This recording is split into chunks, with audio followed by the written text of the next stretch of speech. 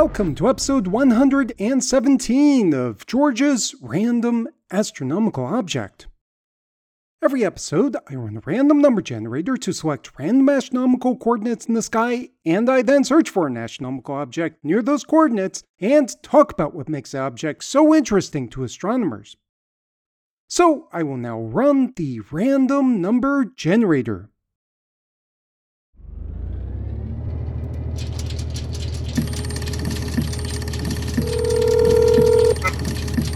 Hello.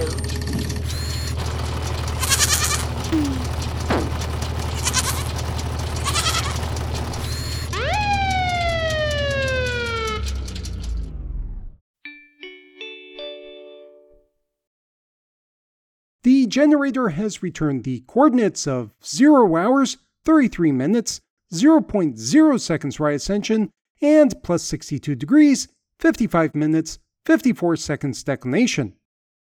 These coordinates point to the star Kappa Cassiopeiae.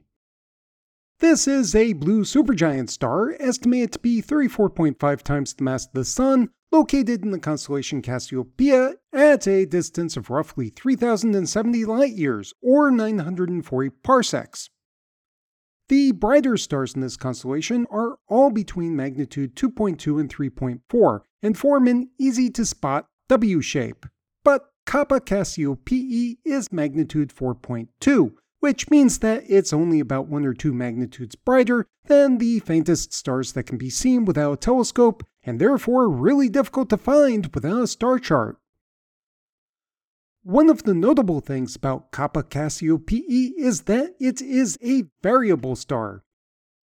It belongs to a class of stars named Alpha Cygni type variable stars after Alpha Cygni, the first star where these types of variations were identified. The brightness variations in Kappa Cassiopeiae, which are very small and very difficult to see without the use of modern telescope instrumentation, occur with multiple time periods, but the strongest variations take place on a period of 2.7 days. These variations appear to be linked to instabilities in the star's outer layers. While some astronomers are interested in the variability of Kappa Cassiopeiae, others are much more interested in the funky hemispherical shell-like structure of gas and dust located on one side of this star.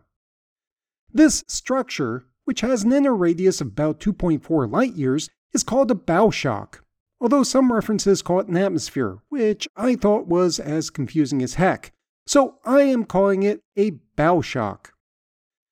It formed from the interaction of the stellar wind from Kappa Cassiopeiae with the interstellar gas and dust that the star is moving through, and because interstellar dust radiates infrared light, this structure looks really bright in the infrared. The dust also has a very wispy filamentary structure that has been very challenging to describe using physics models, but which has provided interesting insights into the exact nature of interactions between the stellar winds and the interstellar medium.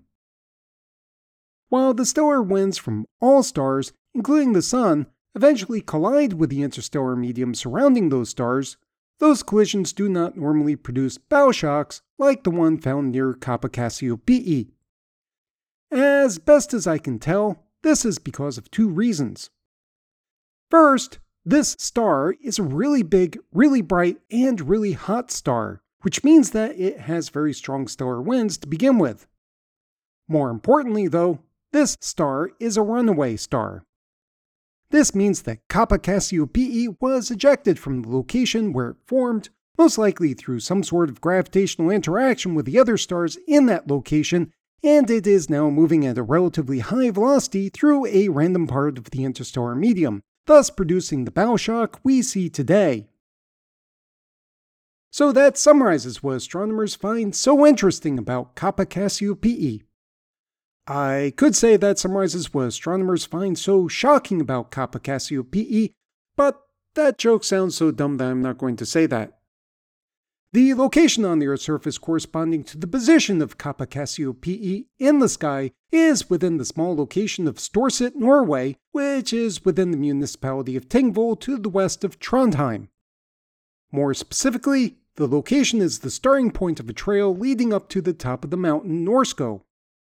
This path starts near a parking lot in the forest, but the areas at higher elevation are covered in grasses and scrub.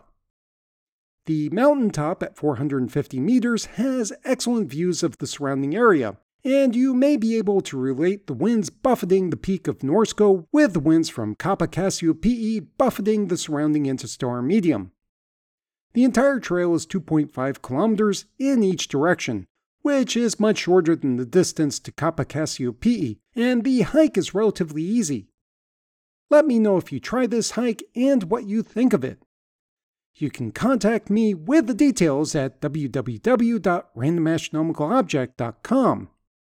You can also go to the website to download episodes of the show, read information about the astronomical objects, view images of those astronomical objects, and look up additional reference information.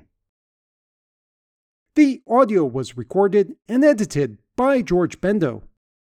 The music is Immersion by Sasha Endy at www.sasha-endy.de, and the sound effects are from the Free Sounds Project at www.freesounds.org. Thanks for listening.